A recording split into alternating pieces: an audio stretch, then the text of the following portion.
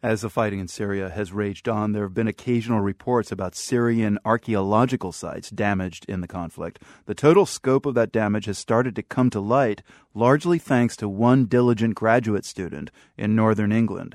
She spent every day tracking damaged and looted archaeological sites in Syria. Reporter Daniel Estrin went to Durham, England, to meet the archaeologist who does her digging online. Emma Cunliffe sits in a tiny graduate student's office on the medieval campus of the University of Durham. But her mind is thousands of miles east in Syria. Every day she goes online, sometimes for a few hours, to monitor the Facebook feeds of local Syrian groups for word about damaged sites. It's a new world online now. The prevalence of social networking sites like Facebook, ease of access to YouTube, and the way that most people's mobile phones now can take videos means that all those people who are desperate to share information have a really easy way to upload it and make it accessible. She did her PhD research on monitoring Syrian archaeological sites with satellite imagery. When fighting turned fierce in Syria, she began to consult imagery much closer to the ground. Videos and photos posted by concerned Syrian citizens. Sites were being damaged and also looted. As much as some people in an area might loot, others will be quite horrified by the fact it's happening. So there are videos, for example, of looting at least 2 of the dead cities.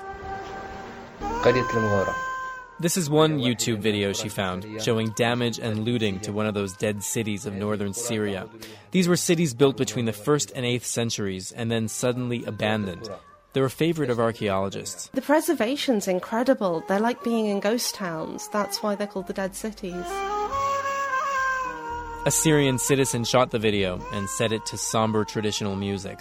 It documents extensive looting to the ancient ruins there, including Roman tombs dating to the 1st century. A memo from the Syrian prime minister leaked last year claimed that criminals specializing in the theft of antiquities had smuggled special tools and satellite communication devices into Syria and were planning daring thefts at museums. And indeed, some ancient statues have been reported stolen. It's hard to know where they ended up, Cunliffe says. They're rumored to have been sold on the black markets of Japan, Russia, and the Gulf countries. So, for example, a cylinder seal, which is a sort of Bronze Age artifact that you would find in quite a lot of sites in Syria or Iraq or anywhere in that area. They're about the size of my thumb. These used to be worth, sort of £1,000, £10,000. There was one went for about 250,000 last year. So the prices on these things are increasing exponentially, which can only reflect increasing demand. Cunliffe says the Syrian government's Antiquities Department has started a campaign to try to educate the public not to loot. Still, the list of damaged and plundered sites continues to grow.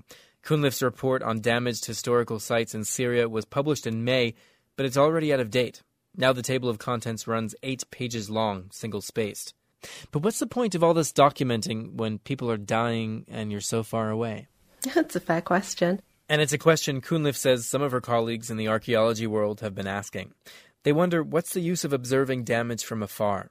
Her answer is that when the fighting is over and Syria begins to rebuild, there will be a thorough list to sift through and help in deciding what to recover first. There'll be a record of what's been damaged, so it'll be a place to start, because a lot of these are going to provide very, very necessary tourist revenue. It's not just about the money. More than anything, she says, the list makes you ponder the extent of the damage to historical treasures. Along with the enormous loss of life and massive human displacement, it's one other tragic loss for Syria and for world heritage.